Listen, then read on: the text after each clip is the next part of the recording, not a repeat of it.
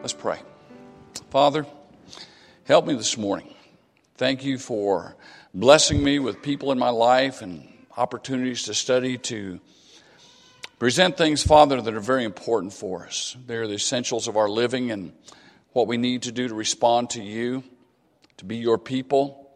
And Father, sometimes we take a back seat and let others speak up and they will misspeak. But as your people, Father, you've called us to responsibility and accountability. You've called us to be people who stand up to live holy. You've called us to be people who stand up with a message to call others to become holy. And Father, your challenge to us cannot fall on deaf ears. Help us all to listen more to your voice and respond.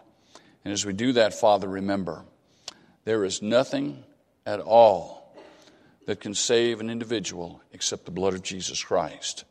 And may we share the message, Father, that will bring people in contact to that. Bless us and guide us as we study in Jesus' name. Amen.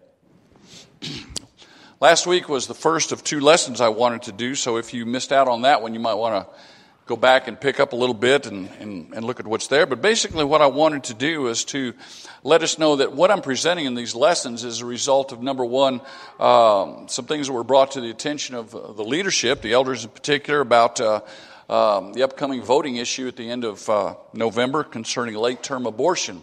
And it drove us to the idea of looking at our responses and talking about moral issues and not really bringing politics and culture and society into the pulpit or in a public forum, but do address the things that are moral and address those things that are important. And sometimes we get distracted as Christians from what our commission really is. And last week I mentioned from 2 Corinthians chapter 5 that our basic mission is to reconcile people. We have a responsibility to reconcile people to God through Jesus Christ, because transforming people is the work of God. It's not the work of society per se.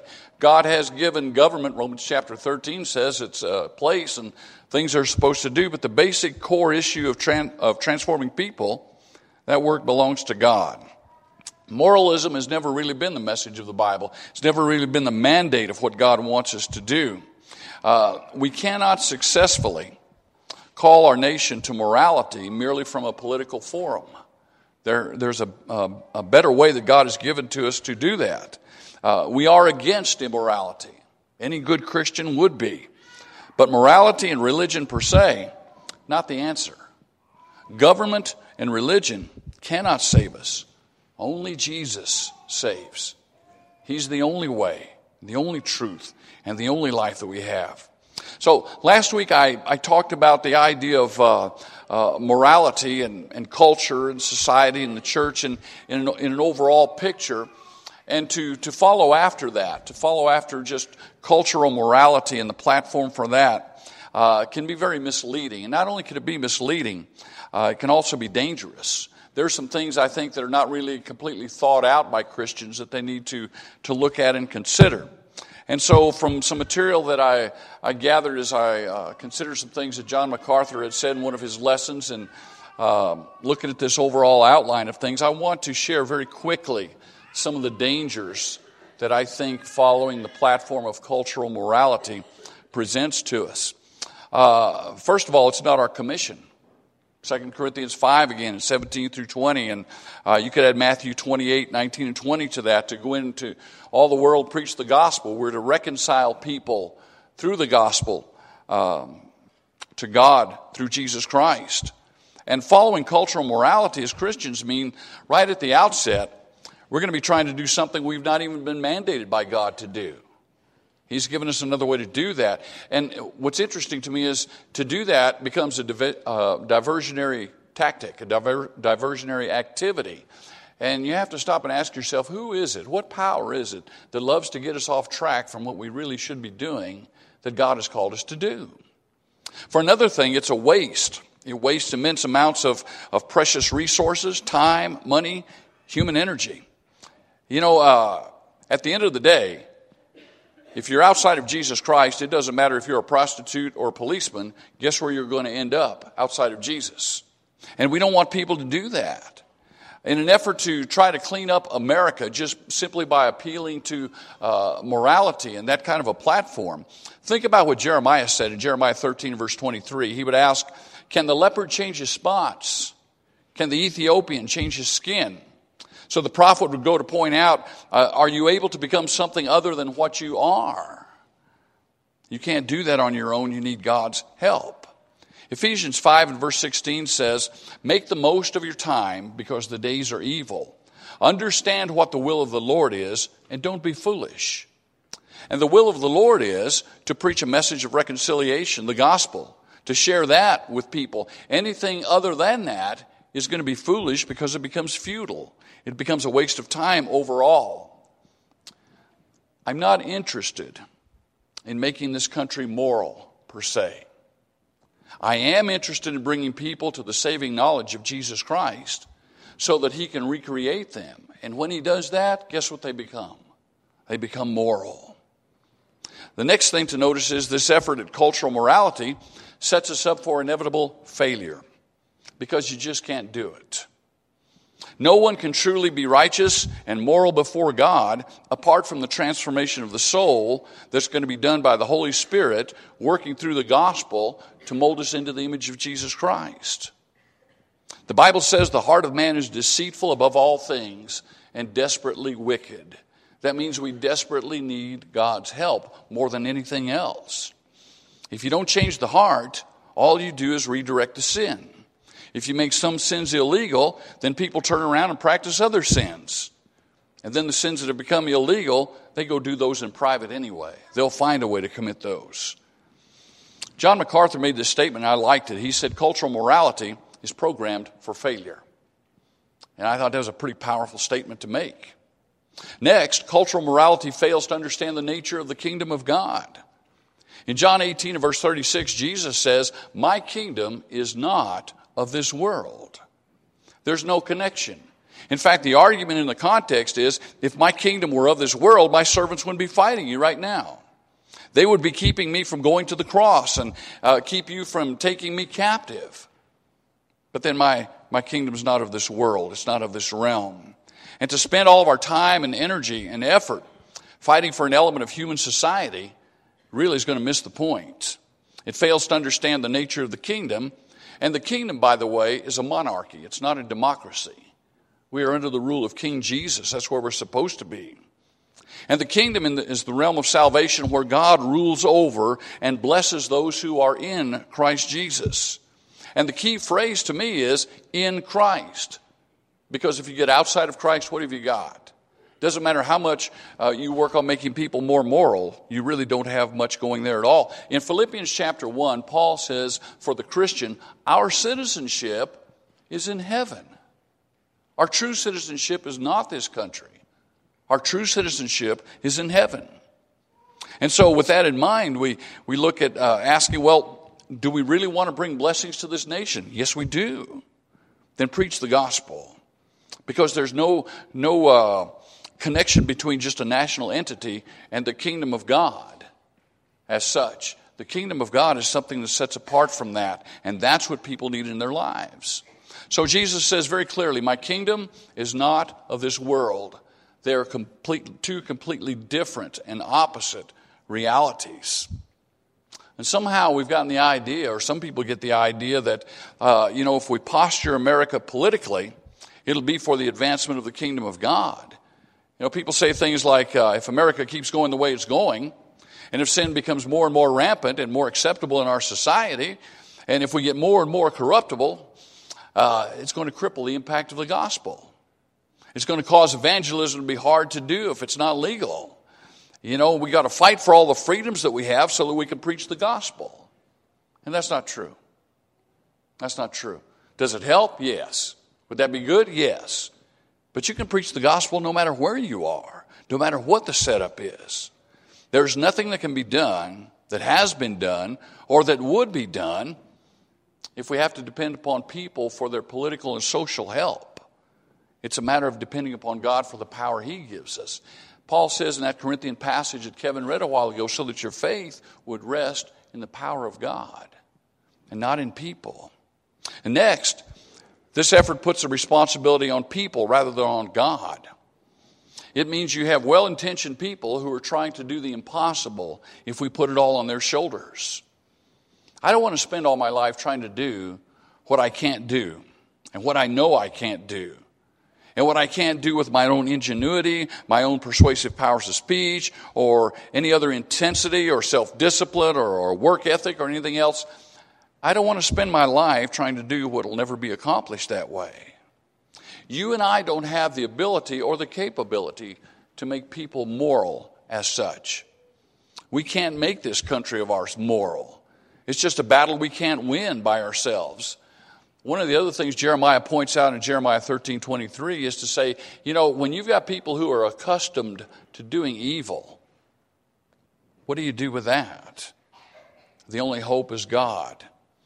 They're not doing good now. They're not pleasing God. They need to please God first and then work on their lives. The next thing to notice is this effort at cultural morality creates a morality without theology. I don't like anything without theology. Everything I do and that I want to understand, that I want to look at, I want it mixed with the idea of God in His revelation.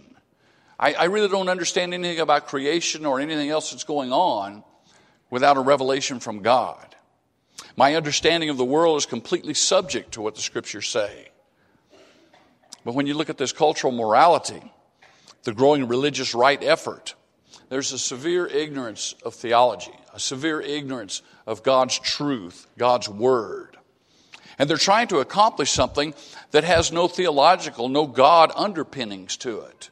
They think they can do it just on their own.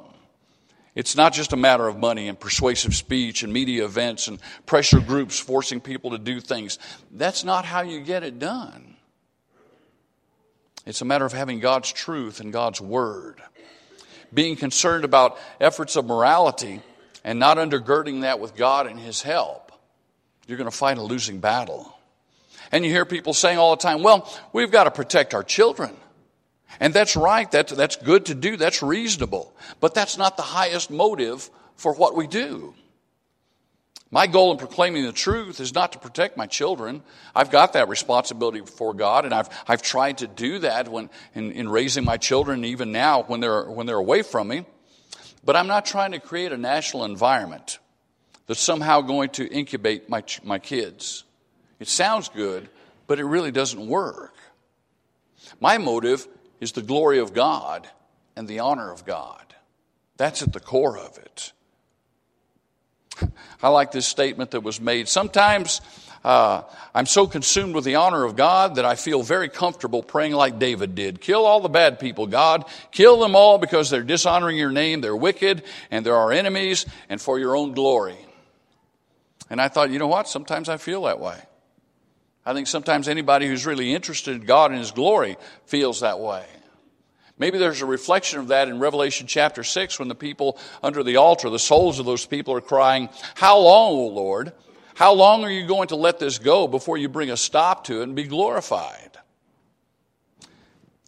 Without relying on revelation from God, you end up running amok. You just bank it into a wall and it's not going to work.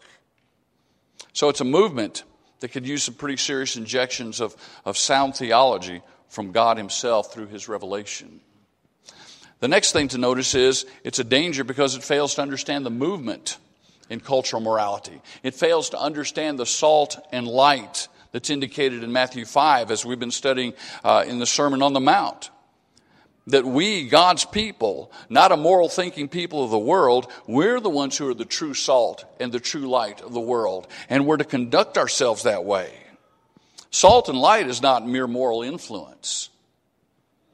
It's the witness of the gospel, the power of holy living people. They're the ones who are the moral people. And the imagery that Jesus gives us in the Sermon on the Mount with regard to salt and light is the whole image of shining forth truth. Not truth through just a moral platform, but truth through the revealed Word of God. And so we proclaim that light. We manifest our good works, as He says to do, so that we glorify our Father who is in heaven. That, in turn, brings about results. We become a preservative. because of the virtue and the godliness that we manifest in our own lives. The next thing to notice is cultural morality is dangerous because it has no New Testament model to follow except the Pharisees. If you're going to look for just strict morality, strict moral living people, you look at the Pharisees in the New Testament, what they claim to be. They're the moral ones. And if you want to know what Jesus said about them, you look at Matthew 23 and verse 15. He told them, when you're through making somebody a convert to your morality, in essence, you've made him twice as much a son of hell as yourselves. Don't just bring him to your moral standard. You've got to bring him to God. You've got to do that through the Messiah, through Jesus Christ. And if you're looking for a New Testament model of cultural morality, all you can end up with is the Pharisees, and they're a bunch of legalistic folks, and they don't accomplish what God wants.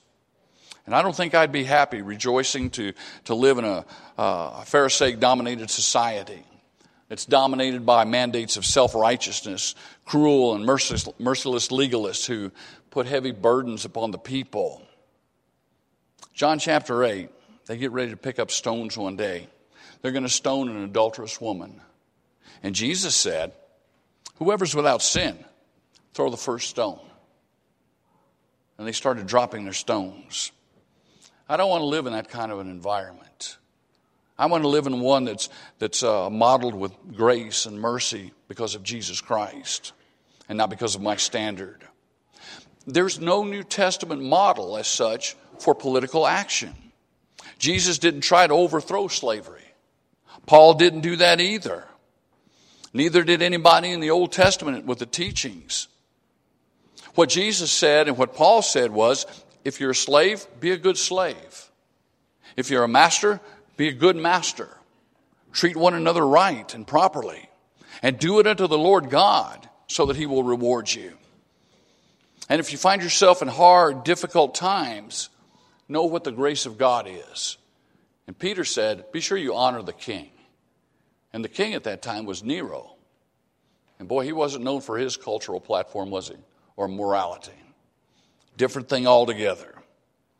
The next thing to notice is, and I think this is a very important one, cultural morality creates unholy unions in which unbelieving and enemies of the gospel become welcomed. You can find a lot of non-Christians who agree that we should have more morality in our country, can't you? You can get all the Muslims to agree on that one by and large. They want more morality. They say we're too decadent now as it is. You can get the Mormons in on that one. They really strive for morality. There are a lot of denominational groups. There are strong Orthodox Jews who follow. They want morality in all of that. But what you end up with is an alliance together for the purpose of creating a cultural morality. And then you end up with organizations like, what's it called, ECT, evangelicals and Catholics for the cultural morality and the society that they want. You end up creating unholy unions. 2 Corinthians chapter 6 says, don't do that. Don't be unequally yoked with unbelievers. What fellowship has light with darkness? What agreement has Christ with Satan? Come out from among them and be separated. And what happens is you end up trying to achieve something that with a legal system or a court system or through lobbying or through media intimidation in order to get your power to level up to where you want it to be so that you can make a dent in society. And you embrace people who agree on the same issues as that. Watch this. You end up getting in with other people who are anti-abortion, anti-homosexual, anti-euthanasia. They're against pornography. And you get all that together, and you're going to accomplish this with some who are co-belligerents. And some things immediately start happening with that. The gospel becomes eclipsed. Because if you start proclaiming this morality message, you're going to blow up your whole organization if you start to insert the gospel in that. Now you've confused it and made a big mess out of things. The gospel becomes destructive. And that leads to the next idea in that means you have to consider, are you going to be involved in inclusivism? You start to stretch the boundaries of the kingdom, and you start thinking, now I have to embrace these people who are not in Christ. And we've seen a lot of that happen over the years. And, certainly there's going to be a lot of well-intentioned Jews in heaven, aren't there? There's going to be a lot of well-intentioned from whatever church you want to think of it, aren't there? There's going to be a lot of well-intentioned Muslims. Are they going to be there? Because you're trying to get people, and they end up quoting everybody from Billy Graham all the way down through the ranks saying, sure, they need to be able to experience the wider mercy of God. But if you spend all your time working on this cultural morality, and you've dumped all your money into that, and you've pulled all these people together to get the money and power to pull off this enterprise that you're working on, and then you start to introduce the gospel, it becomes a mess. Because you're saying, boy, we're glad that you're with us on all of this morality. By the way, our understanding of the gospel says you're all going to end up in hell, but we're glad you're with us on this moral effort that we can work on. That becomes complicated. No, you're not really in the kingdom, but we're glad you're with us and concerned about morality. It gets confusing. So if you don't say that, eventually, what you do is get this inclusive idea and say, well, we're just not going to say anything. And everything's going to fit nicely together. We can kind of go on about our business. And then you end up with the attitude of postmodernism. There's no absolute truth anyway. And it really gets confusing. And where do you go from there? Soon it's your truth is your truth, and my truth becomes my truth. And let's don't talk about just one truth. Do not create moral alliances in which you embrace people who don't believe the gospel. Paul says if you meet anybody who gives you any other gospel than the gospel I gave you, in Galatians 1, that person is anathema, is cursed. You can't do that in an environment that says, well, all we want to do is create morality. But if you're going to work with the gospel in there, you're going to have some confusion going on. You can't preach the gospel then because the gospel gets eclipsed. And next, this effort at cultural morality becomes selective, very selective as to the sin it attacks. I don't notice these people when they start talking about this morality here on this, they never really say anything about pride. They never deal with anything against materialism. They never really want to get at anything that's against divorce or adultery. They say, well, you have some folks who are really against homosexuality because that's bizarre and abnormal. Really against pedophilia because that's sick and abnormal. But they're against killing babies. You just can't do that. They're against filth and pornography. And there seems to be a certain satisfaction in that morality. But there's a lot of other things that they don't talk about. They don't talk about alcoholism. They do try to legalize certain drugs. At one point in America, one of the greatest advocates for the religious right, a national spokesman, a well-known politician, while he's working to develop this particular platform, was involved with a woman who wasn't his wife. But we don't want to deal with that, do we? It becomes a selective thing. And putting it down where it really needs to be doesn't deal with the worst sin in the world. You know what the worst sin in the world is? I didn't realize this till I thought about it and some of the comments that MacArthur made. The worst sin in the world, we all know what that is, and you stop and think about what's the greatest commandment. Love the Lord your God with all your heart, mind, soul, and strength. So the greatest sin would be to break that commandment. And the sad truth is you and I have all broken that commandment. At some time or another, we've all been guilty of that. R.C. Sproul, another scholar, wrote and said, and you haven't kept that commandment at any time in your life for 5 seconds. You can't keep that commandment absolutely and totally. It's impossible. But yet that's what we're called to do. And if you're going to go after the immorality of this nation, you need to indict them for not loving the Lord their God with heart, mind, soul, and strength as a nation. That's the biggest indictment in all of that. That's the sum of all the commandments. And the second one, love your neighbor as yourself. Can't do that one for 5 seconds either. We all struggle with that one in our own ways.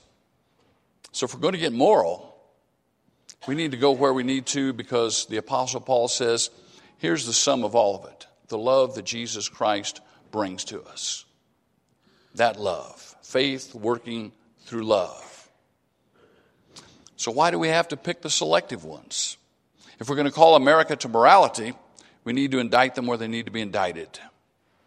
Indict our own hearts where we need to be indicted. Say we've broken the first and great commandment, we've broken the second one, and we all somehow keep doing that all the time to some degree or another. That means we'd all be condemned to hell, wouldn't it? We've got to look real seriously at where these things lead us.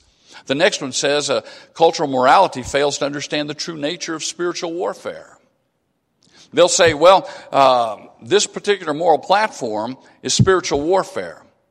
That's not real spiritual warfare. That may be only just a little glimmer of what's going on. There's more to it than that. Changing laws, changing morality, becoming more politically correct, that's not what spiritual warfare is about. In 2 Corinthians 10, Paul says spiritual warfare is smashing down all of human ideologies and using the truth of God to do it. That's spiritual warfare. Bringing captives out, he says, and bringing them into obedience to Jesus Christ by submitting to the truth of God through the Word of God. And real spiritual warfare is this. You have a whole world of people who think wrong, and their thinking is damning. They think wrong about themselves. They think wrong about God. They think wrong about Christ, if they think about Him at all. And they need to think differently. They need to know what truth is. They need to know the gospel. They need to know the truth of themselves outside of Christ. They need to know the truth about God, the truth about His work, the truth about salvation and grace and forgiveness. And if you bring that truth to the person and you engage in the war with their mind, then you bring that either to they're going to go off and continue in bad thinking, or they're going to look at spiritual truth and want to make a change. But the question is, what's the church supposed to be doing? Preaching the glorious, extensive, complete, whole message of redemption through Jesus Christ. Take that message to people to fortify their souls, and then fortify their ideologies, and fortify their morality, fortify their entire lives. That's real spiritual warfare. It's not political at all.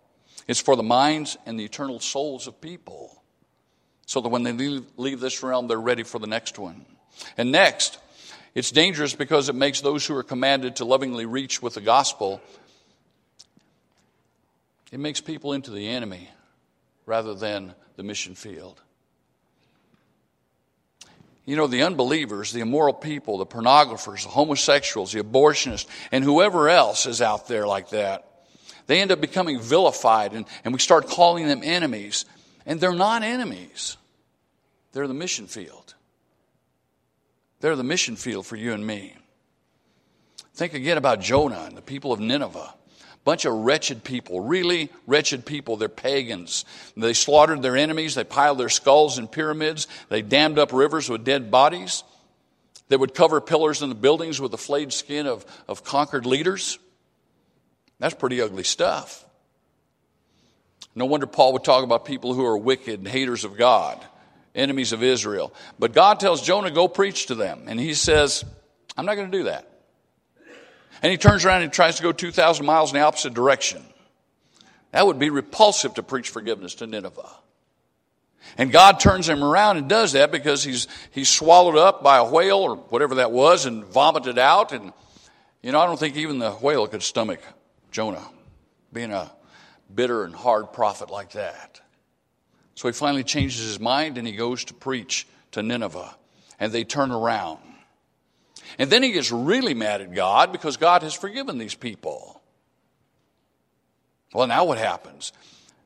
Well, they've become moral, but how long do they stay with that?